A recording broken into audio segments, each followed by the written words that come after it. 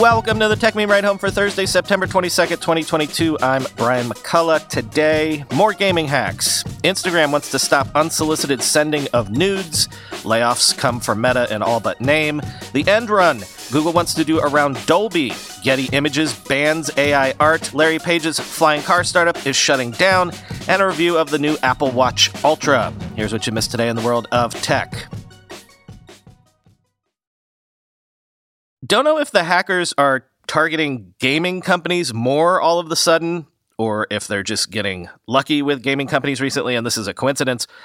But now, Take-Two Interactive's 2K, the publisher of games like BioShock, XCOM, and a whole bunch of popular sports games, says a hacker accessed its help desk and started sending customers links to malware, quoting Bleeping Computer. The unauthorized party sent a communication to certain players containing a malicious link. Please do not open any emails or click on any links that you receive from the 2K Games support account. 2K Games support account tweeted. 2K added that its support portal was taken offline earlier while the video game publisher investigates and addresses the incident's fallout. The company said it would issue a notice to let players know when it would be safe to start interacting with its support staff again, end quote.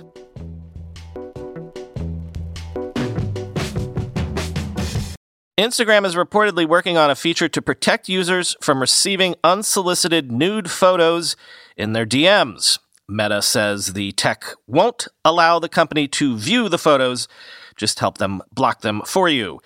Quoting The Verge. The tech giant likened these controls to its hidden words feature, which allows users to automatically filter direct message requests containing offensive content. According to Meta, the technology will not allow Meta to view the actual messages nor share them with third parties. We're working closely with experts to ensure these new features preserve people's privacy while giving them control over the messages they receive, Meta spokesperson Liz Fernandez said. Meta says it'll share more details about the new feature in the next few weeks as they get closer to testing. A report published earlier this year by the Center for Countering Digital Hate, a British nonprofit organization, found that Instagram's tools failed to act upon 90% of image-based abusive direct messages sent to high-profile women. Many were sent sexual images by men, and not even the hidden words feature could completely filter out swear words like, well, imagine a swear word, but then you put like an asterisk or two in there. Meanwhile, last year, the Pew Research Center published a report that found 33% of women under 35 had been sexually harassed online, end quote.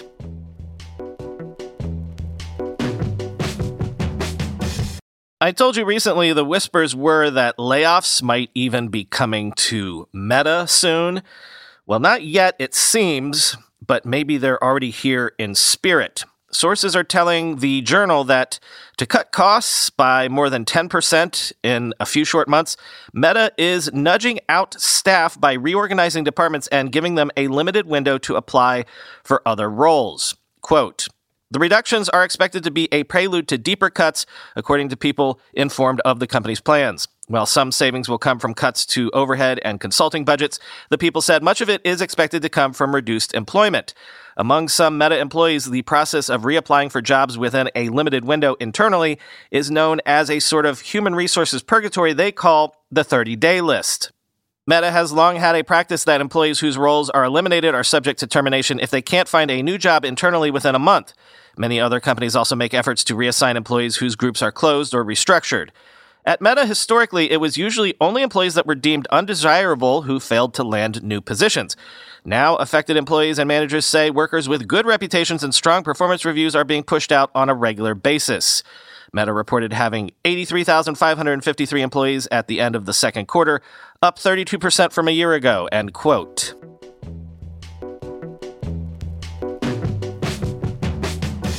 A leaked presentation seen by Protocol apparently shows that Google is working on royalty-free media formats for HDR video and 3D audio in an effort internally known as Project Caviar. Quote, Google is gunning for Dolby Atmos and Dolby Vision. The company is looking to introduce 2 new media formats to offer HDR video and 3D audio under a new consumer recognizable brand without the licensing fees hardware manufacturers currently have to pay to Dolby. The company's primary focus for Project Caviar is YouTube, which does not currently support Dolby Atmos or Dolby Vision. However, Google also aims to bring other industry players on board, including device manufacturers and service providers. This makes Project Caviar one of Google's most ambitious pushes for open media formats since the company began working on royalty-free video codecs over a decade ago. Google's open media efforts have until now primarily focused on the development of codecs. The company acquired video codec maker On2 in 2009 to open source some of its technology.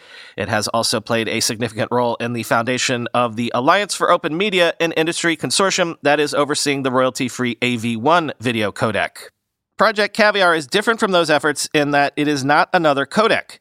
Instead, the project focuses on 3D audio and HDR video formats that make use of existing codecs but allow for more rich and immersive media playback experiences, much like Dolby Atmos and Dolby Vision do. Dolby makes most of its money through licensing fees from hardware manufacturers. The company charges TV manufacturers $2 to $3 to license Dolby Vision. According to its Cloud Media Solutions Senior Vice President Giles Baker, Dolby hasn't publicly disclosed licensing fees for Atmos. It charges consumers who want to add immersive audio to their Xbox consoles $15 per license, but the fee hardware manufacturers have to pay is said to be significantly lower. Google isn't the first company that is trying to establish an alternative to Dolby's formats. Samsung, in particular, has long resisted paying Dolby more money than necessary. The TV maker co-developed HDR10 Plus as a royalty-free alternative to Dolby Vision and isn't supporting Dolby Vision on any of its TV sets. However, attempts to make HDR10 Plus a household name have largely failed.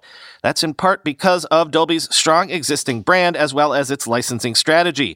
Instead of charging streaming services for the use of Dolby Vision, the company has been using these distributors as evangelists for the format, allowing them to market it as a premium feature. Dolby Vision has gained support from many services, including Netflix, Disney Plus, and HBO Max. In addition to making these new formats available for free, Google also wants to make them more attractive to device manufacturers and consumers alike by adding functionality beyond what Dolby Atmos and Vision offer. On the audio side, this includes greater flexibility around a larger variety of audio setups. For video, Google wants to focus on capture, allowing consumers to record video in HDR10 Plus and then share it via YouTube and other services. Google is well positioned to push the industry to adopt Project Caviar. Apple has thrown its support behind Dolby Vision, but the format has gained close to zero support from Android phone manufacturers, giving Google an opening to promote a royalty-free alternative with a big focus on video capture. At the same time, Google has a lot of influence on the makers of smart TVs and streaming devices, thanks to YouTube being a must-have app. Google has previously used this influence to push companies like Roku to support AV1 video codecs and could do so again to advance Project Caviar, end quote.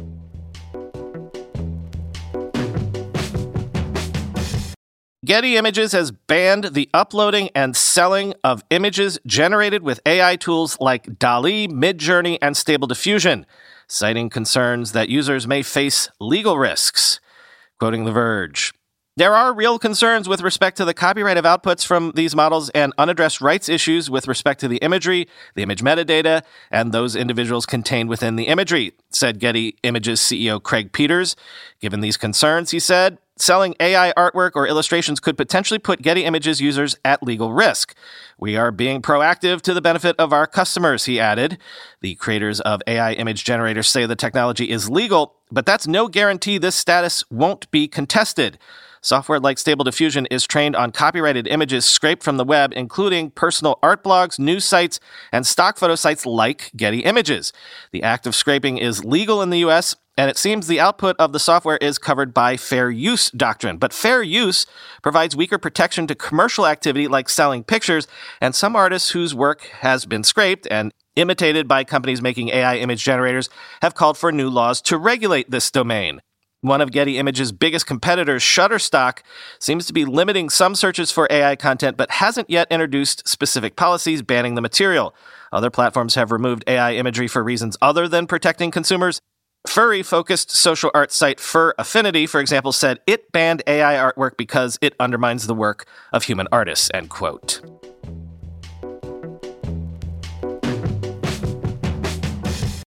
Real quick, according to Sensor Tower, TikTok Now, that Be Real clone that debuted just on September 18th, is in the top 10 of social networking apps in 39 countries and the top 100 in terms of all apps overall in 24 countries. Quoting The Verge, "In the US, there is no separate app for this new service. In U.S. versions of the TikTok app, the Now tab appears next to users' For You pages. At the time of announcing the Now feature, TikTok indicated it could spin off as a standalone app in regions outside the U.S. in the future. The company said it was experimenting with Now over the next coming weeks, end quote. Well, those experiments seem to be going pretty well so far.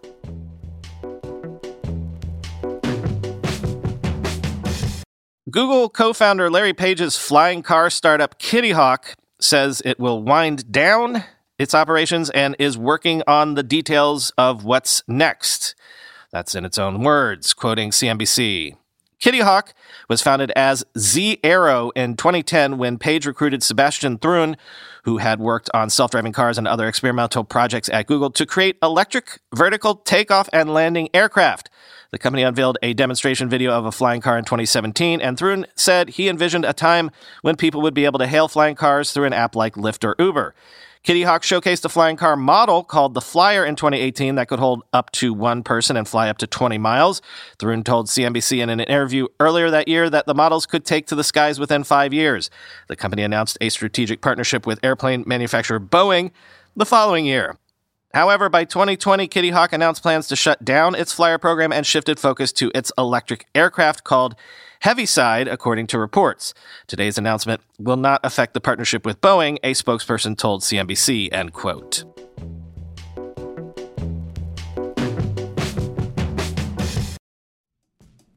With everybody fighting for attention, how can your business stand out and connect with customers?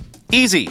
Get Constant Contact. Constant Contact's award-winning marketing platform has helped millions of small businesses stand out, stay top of mind, and see big results fast. Constant Contact makes it easy to promote your business with powerful tools like email and SMS marketing, social media posting, and even events management. With Constant Contact, you'll reach new audiences, grow your customer list, and communicate more effectively to sell more, raise more, and fast-track growth. Don't know much about marketing? No sweat. Constant Contact's writing assistance tools and automation features help you say the right thing at the right time, every time. Plus, you can send with confidence knowing your emails are actually reaching your customers thanks to Constant Contact's best-in-class 97% deliverability rate.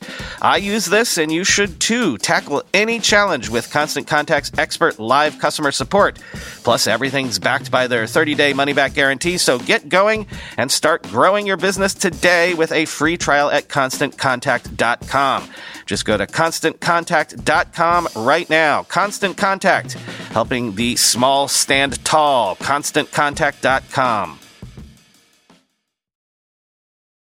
Achieving a gorgeous grin from home isn't a total mystery with Byte Clear aligners. Just don't be surprised if all of your sleuthing friends start asking, "What's your secret?"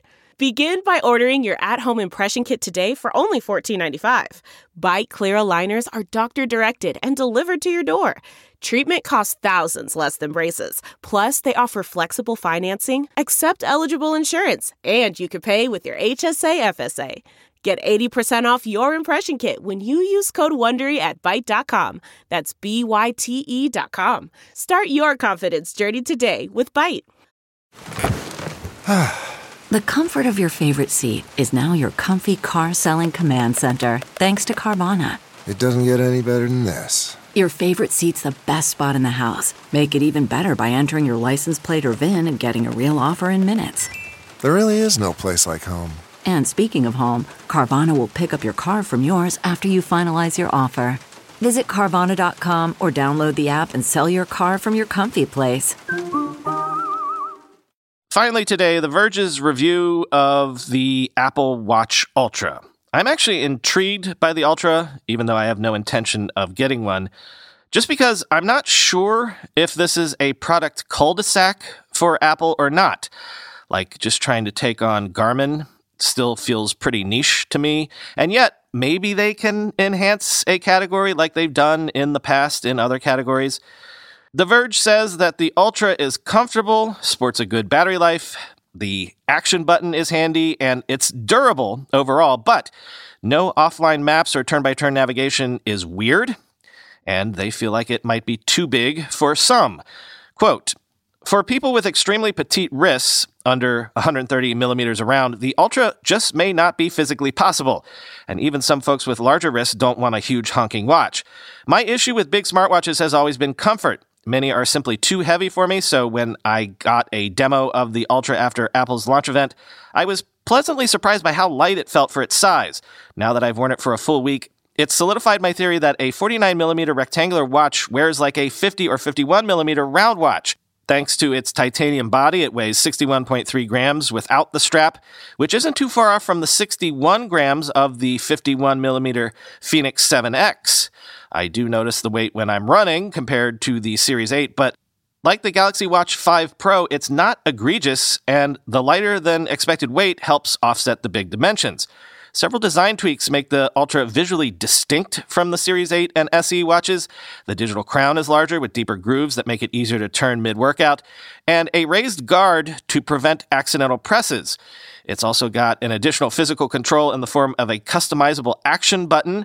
Like the Galaxy Watch 5 Pro, the Ultra has a raised lip to protect the screen, though it's much shallower than the Samsung's. Unlike every other Apple Watch, the Ultra's face screen is completely flat, making it less likely to get dinged if you smack it against something. It also makes the Ultra really look like a mini iPhone on your wrist. Apple has always been conservative with battery life estimates for the watch, sticking with a claimed 18 hours of battery life for the past few years, even if you're likely to get a bit more in practice. The Ultra's 36-hour battery estimate is also a bit conservative. If you're not partaking in a triathlon, you're likely going to get closer to 48 hours, and that's without low power mode enabled. It's still only been a week, but I've been regularly blowing past the 36-hour estimate, and with its fast charging ability, the Ultra is definitely the best Apple Watch for sleep tracking. I've never felt like I needed to turn on the low power mode with my daily training schedule. The action button, a large physical button on the opposite side of the digital crown, is a much needed addition. Physical buttons are simply more reliable when you want to flip through workout views mid-exercise. They're also immune to sweaty fingers and gloves. It not only improves accessibility, but it's also programmable. Apple should just put it on every watch, not just the Ultra. You'll be prompted to program the action button during setup, though you can also do it from the settings menu. Your options are workout, stopwatch, waypoint, backtrack, dive, flashlight, and shortcuts. Depending on which one you select, you'll either open up the associated app or see a list of gestures. For example, if you set it to workout, you can decide whether a single press will open the workout app or enable the Precision Start feature. The latter will launch right into the workout of your choice without the traditional 3-2-1 countdown. There are also secondary actions once you're within an app. Triathletes can also use the action button to manually switch from one leg of the race to the next, while runners can use it to mark segments. Holding the action button for 5 seconds will also trigger a siren. But one thing I really love is how it gives you a more intuitive way to pause workouts using physical controls. On other Apple Watches, you can pause by pressing the digital crown and side button at the same time. Depending on how you orient the watch, it may not be comfortable, e.g. wearing it on your right wrist with the crown and side button on the right. Now that the action button is here, you can just press any 2 of these 3 buttons to pause. It's subtle, but it ensures that you can easily pause regardless of which way you've oriented the watch. The Ultra is the better bet if you want a watch that's as excellent indoors in everyday life as it is outdoors. But if you don't care as much about smart features or battery life is your number one must-have, stick with your Garmin or Polar or Coros. If you want every conceivable chart, map, and graph under the sun, the Ultra isn't going to scratch that itch. While Apple is going to sell a ton of these to weekend warriors, tech dads, and aspiring non-couch potatoes, I'd argue the Ultra is best for athletes hovering at the cusp between intermediate and advanced levels. The battery life is best for weekend excursions, and the simpler UI and metrics are preferable if you've yet to crave overly complex charts. Hardcore athletes or explorers are more likely to want extra features they're used to that the Ultra doesn't have yet. All in all, the Ultra is one of the best debuts of a new product category that I've seen in a while. A lot of thought was put into the Ultra, and it shows. It's not enough to make Garmin shake in its boots just yet, but it's more than enough to pique interest and spark competition. Apple's officially a viable contender in the rugged watch category, and I can't wait to see what comes next, end quote.